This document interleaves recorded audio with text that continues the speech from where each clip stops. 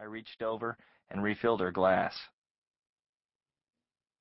I called Dugan 2 days later to accept the offer. "He's homesick with that bug," his secretary Sheila told me.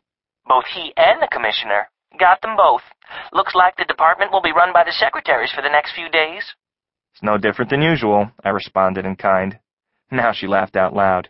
"Shh, Dr. D'Amato, don't you give away our secret now." It's safe with me, don't worry. I was down in Chinatown a few days later on a boring case, but it wasn't a total loss. I loved the crush of people and textures and fruit stands. I used the opportunity to replenish my supply of green tea and persimmons. "Anything more?" the woman at the stand inquired in a lilting voice. She was hardly more than a girl, with a very sweet face. I shook my head no and gave her a 20. She gave me 2 paper bags, my change, and started coughing her head off. That reminded me to put in another call to Dugan. "Good timing," Sheila's voice crackled through my cell phone. "He came back fit as a fiddle just this morning." The sun was close to setting on this crisp March afternoon, and I was finished with my business in Chinatown, so I decided to hail a cab and go over to Dugan's office. It could be useful for me to see the expression on his face when I accepted his offer, see if there was any true pleasure there. The traffic was worse than usual. I counted 2 water mains broken and 3 potholes the size of basketballs. Sheila was gone when I finally arrived, but Jack was still in his office. "So, I see you're feeling better," I said, and took Jack's extended hand. "I feel like $1,000,000 now. How'd you know?" "Oh, I guess Sheila told you I was sick." "Right." "I tell you, this was a nasty one. I tried to fight it on my own as best I could. I hate taking antibiotics and those new flu medications, but it got to the point where I was up all night coughing. The commissioner was pretty sick, too. He picked it up from me, I picked it up from him, who knows. But his doctor told him about some new antibiotic or something. 95% guaranteed not to upset the stomach. That stuff gives me the runs, you know?"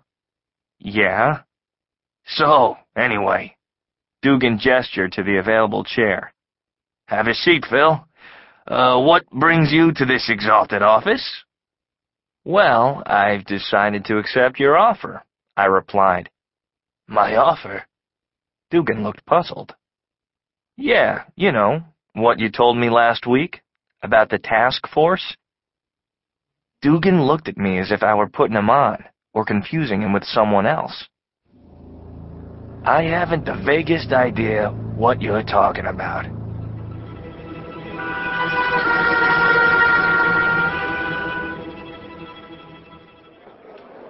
I had lunch the following week with a friend who was up from the Centers for Disease Control in Atlanta. "The thing is, I think Dugan was completely sincere about not remembering our conversation," I said as I sipped the last of my tea. I had told Andy Weinberg what had happened in Dugan's office. Andy was in New York for a conference about the flu or whatever it was that was making everybody cough. Jenna had it full throttle now. I was beginning to feel a tickle in my own throat, but who knows, maybe that was just the power of suggestion. "You sure?"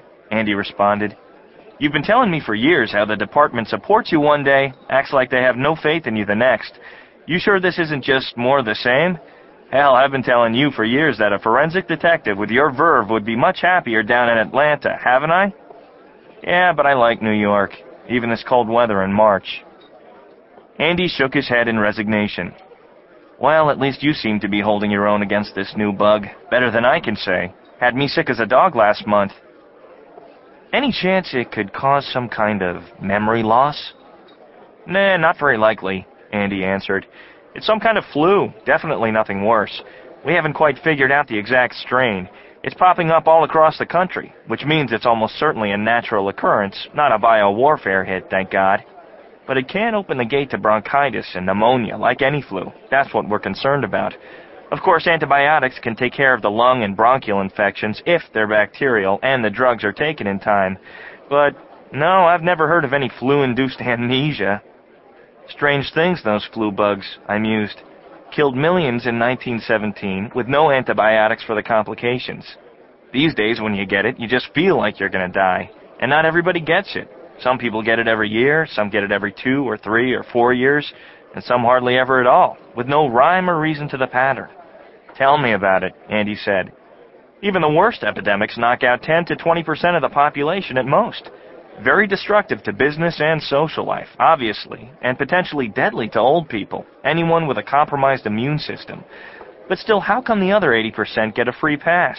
And meanwhile, the new meds are apparently effective in stopping or diminishing the flu for 80 to 90% of the cases treated. Damn it, I was in that non-effective percentage. I took the inhalant less than a day after I first felt the fever, right in the prescribed time range, and I was still out of commission for a good 10 days. It didn't do much for Jenna either, I said.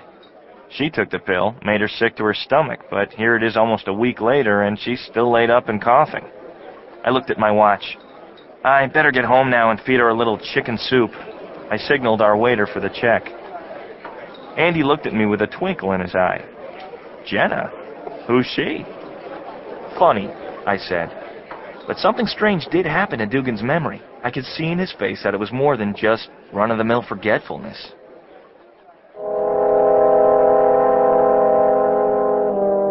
Jenna was feeling better by the end of the week.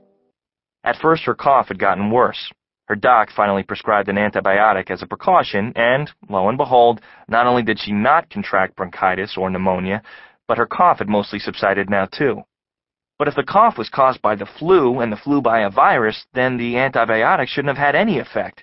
Antibiotics snuffed bacteria, not viruses. Well, those kinds of things seem to happen all the time. Maybe it was just coincidence. Maybe the cough would have gone away anyway, regardless of the antibiotic. Or maybe it would have gone if all she had taken was a sugar pill. You up for something a little more adventurous for dinner tonight? I asked. I didn't have the heart to offer her another round of boiled chicken, even though my technique came straight from my late grandmother, the best cook in history. Jenna's eyes lit up and she patted her stomach. Absolutely. This Omnin was as good as advertised. She pointed to the sheet that had contained her antibiotic pills. 1 a day for 5 days. Under 5% of patients report any stomach disorders, the indications form advised. Should we try that place in Riverdale? She asked. Buena Vista? She nodded. You sure you can handle Italian? She nodded again. The food at Buena Vista's was delicious. I had a mouth-watering concoction of clams, calamari, shrimp, and mussels over linguine, and Jenna had a marvelous penne alla vodka. Our dry wine hit the spot, too. We walked slowly back to our car after dinner and drove back to Manhattan with the windows rolled down. Spring had finally arrived in New York City, with the evening temperatures in the low 60s. Let's take advantage of this heat wave and walk by the river, Jenna said. We parked near West 96th Street and walked down to the Hudson. Hyacinths were already in bloom, purple and white in the moonlight, and their perfume was intoxicating. I kissed Jenna, with the waves of the river lapping against the shore as accompaniment. Couldn't recall the last time I'd kissed her like this in public. Let's go home, she whispered in my ear. We were back in our bedroom in our brownstone on East 85th Street in 15 minutes. Jenna began unbuttoning my shirt, and I her blouse. You sure you're up for this? I asked. She responded by unbuttoning more.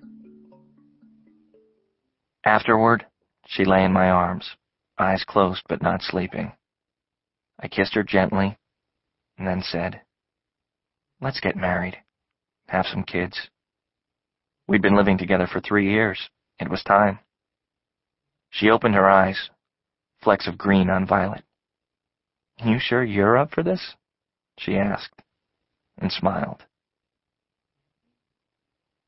Jenna was sound asleep the next morning.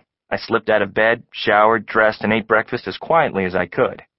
I poked my head back in the bedroom and considered waking her, but she looked so peaceful asleep. I caught the clanking subway down to work. I realized that my throat had progressed from a tickle to an ache, but otherwise I felt great. I popped in a zinc lozenge and hoped for the best. Marriage is no small thing. Neither of us had ever been married before. I'd come close a few times, but no one had ever been like Jenna. I had trouble concentrating at work. Looking at dead bodies in pictures or the flesh was never my favorite part of the job, but today they seemed especially out of sync with my mood. You're a forensic detective, some little voice inside my head chided. Who cares about your mood? Live with it. I turned back to the pictures. Blonde, mid-20s, strangled, stripped naked, found dead near Riverside Drive.